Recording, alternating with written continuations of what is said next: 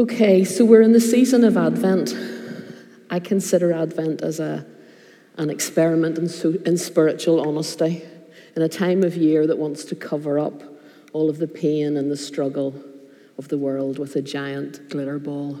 And in a society that does anything to avoid pain, anything, how do we, as the followers of Jesus, recapture the practice of being with one another in our deep sorrows and our longings?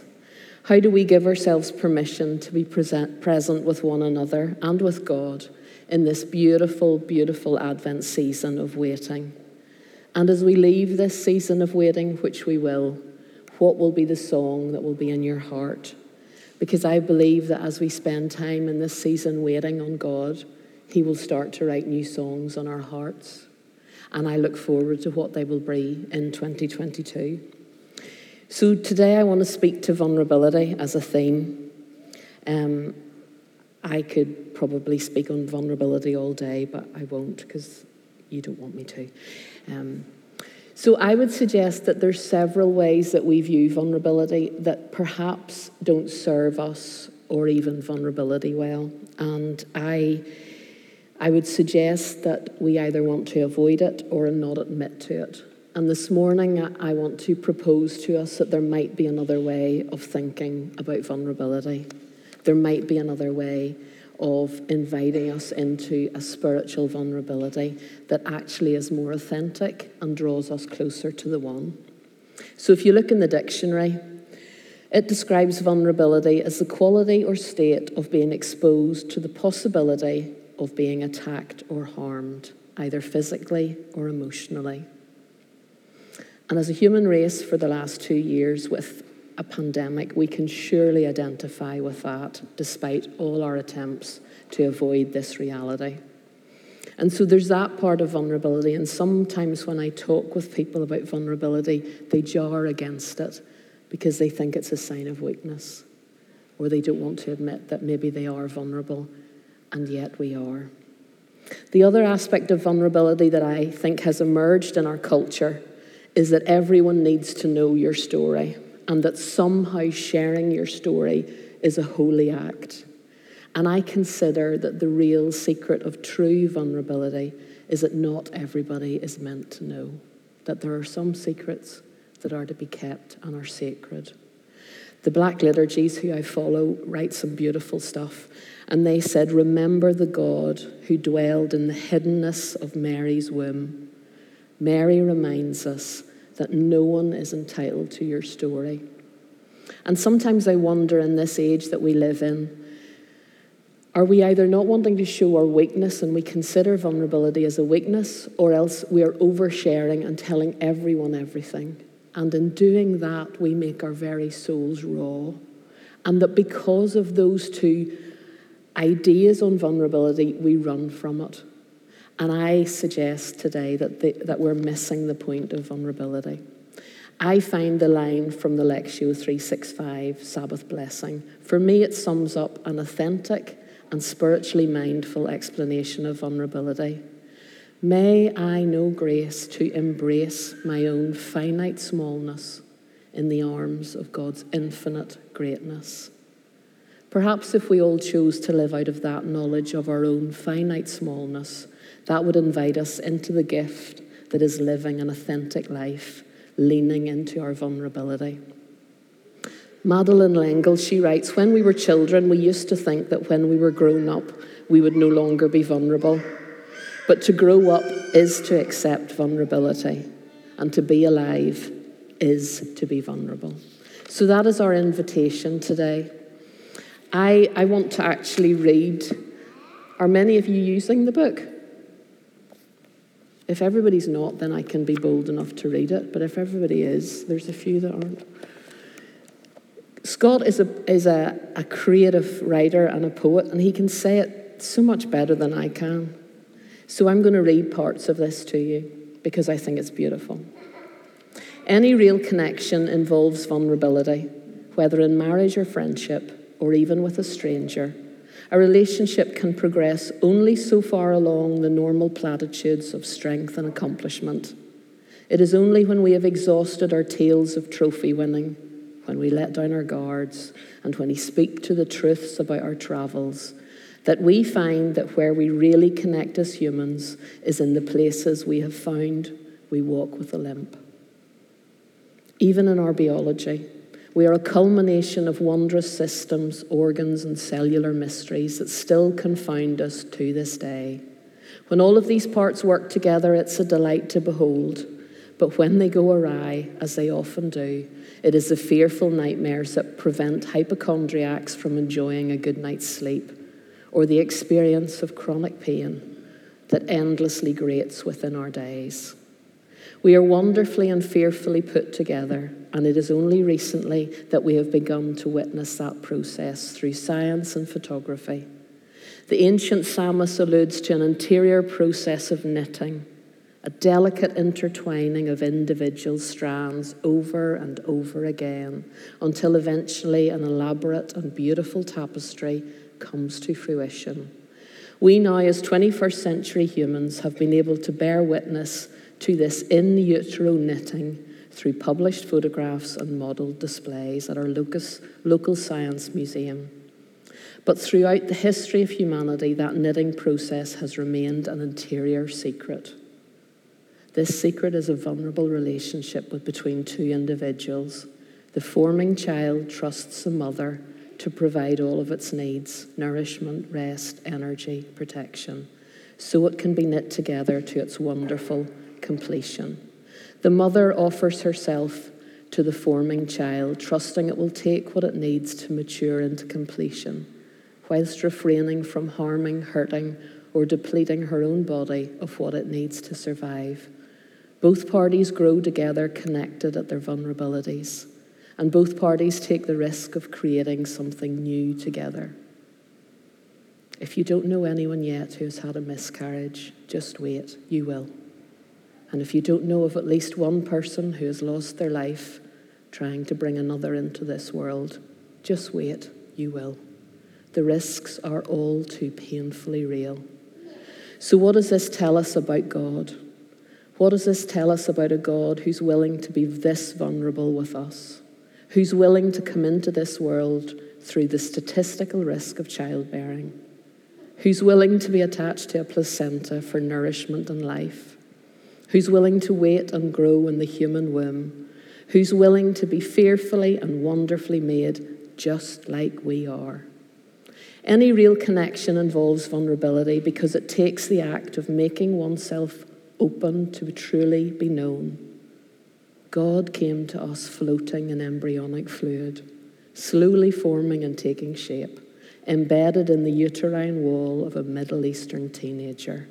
It trusted to care for its fragile knitting process. What this says about a God who's willing to be this vulnerable is that God is willing to open itself up to deeply connect with us. The real question is, are we willing to do the same? Are we willing to do the same? God chose to enter the world through incarnation as a baby. No greater example of vulnerability. Anyone who's ever held a baby or looked at a baby knows that they are utterly dependent on their mother for life and then for growth and development. In the Roman Empire at the time of Jesus' birth, a Middle Eastern teenage mother had a 30% chance of dying in childbirth, and the infant mortality rate was the same. 30% of children died, and yet God chose that way to come to earth. Across the globe today, every other minute of the day, a woman or a girl dies as a complication of pregnancy or childbirth. The WHO tells us that every year, 303,000 women die in pregnancy and childbirth. I find that startling in 2021. God chose childbirth, the most risky, painful, and messy way to be incarnated. God made himself vulnerable to invite us into intimacy, as all true intimacy begins with vulnerability. You will get to know no one until you become vulnerable. I want to read this poem. It's been doing the rounds on social networks by Caitlin Shelter. It's called Poems of Resistance. Now, it speaks to It speaks to maybe a slightly provocative view about women and their position, but it also speaks to what oh, and I've just lost it. Now that's annoying.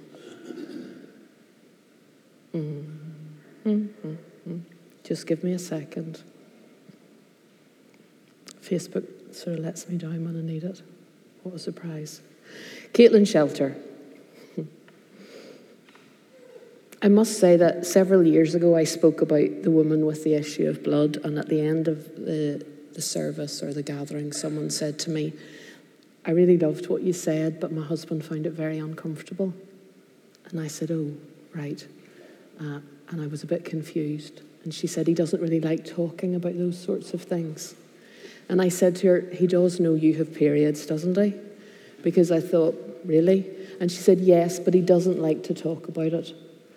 And we sort of giggled about that, and yet it stayed with me because I thought, do we not talk about the messiness and the painfulness and the difficultness of life? And this poem speaks to this. Caitlin Shelter. Sometimes I wonder if Mary breastfed Jesus, if she cried out when he bit her, or if she sobbed when he would not latch. And sometimes I wonder if this is all too vulgar to ask in a church full of men without milk stains on their shirts or coconut oil on their breasts, preaching from pulpits off limits to the Mother of God. But then I think of feeding Jesus, birthing Jesus, the expulsion of blood and smell of sweat and the salt of a mother's tears onto the soft head of the salt of the earth, feeling lonely and tired and hungry and overwhelmed and loving. And I think that if the vulgarity of birth is not honestly preached by men who carry power but not burden, who carry privilege but not labour, who carry authority but not submission, then it should not be preached at all. Because the real scandal of the birth of God lies in the cracked nipples of a 14-year-old and not in the sermons of ministers who say women are too delicate to lead. What do you think of that? My nipples nipped, to be fair. That's a felt memory, let me assure you.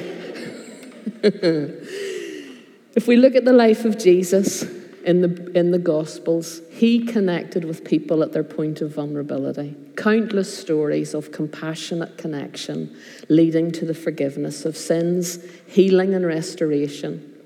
Nicodemus, Zacchaeus up in the tree, the man on the mat we spoke about, the woman with the issue of blood, to name but a few.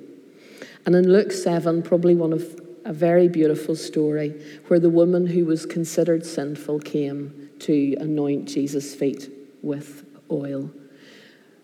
There's some suggestion she may have been a sex worker. There's some suggestion she may simply have not followed all the religious views and did all of the cleansing. And Simon was reasonably disturbed by her act. And she came and she poured perfume on the feet of Jesus in an act of utter love. And Simon says, do you not know who she is? Because he wanted to go into judgment. And Jesus spoke and he said, Simon, do you see her? Do you see her? Jesus saw her vulnerability. Jesus saw the mess of her life. Jesus knew all about it. He didn't ask her to talk about it. He didn't shame her. He said to her, your sins are forgiven. Go in peace. Absolutely not what his religious leaders all around him would have said. But he saw her vulnerability and all he did was speak with compassion. He didn't put her on a restorative program. He didn't tell her she had to go for years of therapy. He didn't say anything. He said, go in peace. Your sins are forgiven. There's no more shame. And I'm quite sure she walked free. And so if we Jesus knows our deepest need and he speaks to our deepest need. And he speaks to the darkest secrets, ourselves that we try so hard to hide. And his response is always, you are forgiven. Go in peace. So Jesus came as a vulnerable baby. And as Scott proposed, the real question to us is, are we willing to do the same? Are we willing to deeply connect with God and be open and willingly vulnerable? Are we willing to lean into our vulnerability and connect with the one who is always leaning towards us? This week in our lives, we had a startling reminder of how tenuous our holding life is and how things can change in moments. And it reminded me that Tim Mackey says it so beautifully in the Bible Project. All it takes is a disaster or a tragedy to crash into our lives, and it reminds us that we're in charge of practically nothing. And in those moments and hours when we were waiting to hear some stuff, all we could do was lean in to the one who's always leaning towards us. Because that is all we can do when things and life become difficult. And Brené Brown uses that childbirth analogy where she talks about faith, and she said, I grew up believing and I was taught that faith was like an epidural. I would float through life and nothing would hurt me and I'd be protected. And life would happen in my body and I wouldn't even feel it. And then what I learned was that faith is like a midwife who stays and leans into your ear and says, keep going, push on. Lean in. Don't fight. Don't fight the pain. Lean into it. Learn the lessons and life will come. So wherever you are this morning, and I know some of the stories in this room, wherever you are, lean into what life is teaching you at the minute, knowing that you are held and that your finite smallness is your true vulnerability as you are held in the arms of God's infinite greatness. And that, I would suggest, is a spiritual vulnerability that we can all choose and embrace that gift and live in. So, I have 2 questions for you that will come up now. They're very me, they're very open-ended, so do with them as you will. I've got interested in what practices, we talked about this the last day I was here, what practices will enable you to lean into your vulnerability this Advent season. And I was bought a lovely Advent candle as a gift. It's years since I've been bought one, and it takes about half an hour to burn down every day. And so I've chosen to sit every day and stare at that light and wait.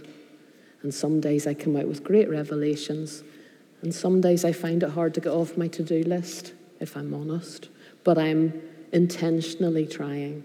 And so I want you maybe in your groups to have an open conversation about what I've brought, and then maybe think together, what are you going to lean into in this season? Is that good? You're nodding, that's good. Okay.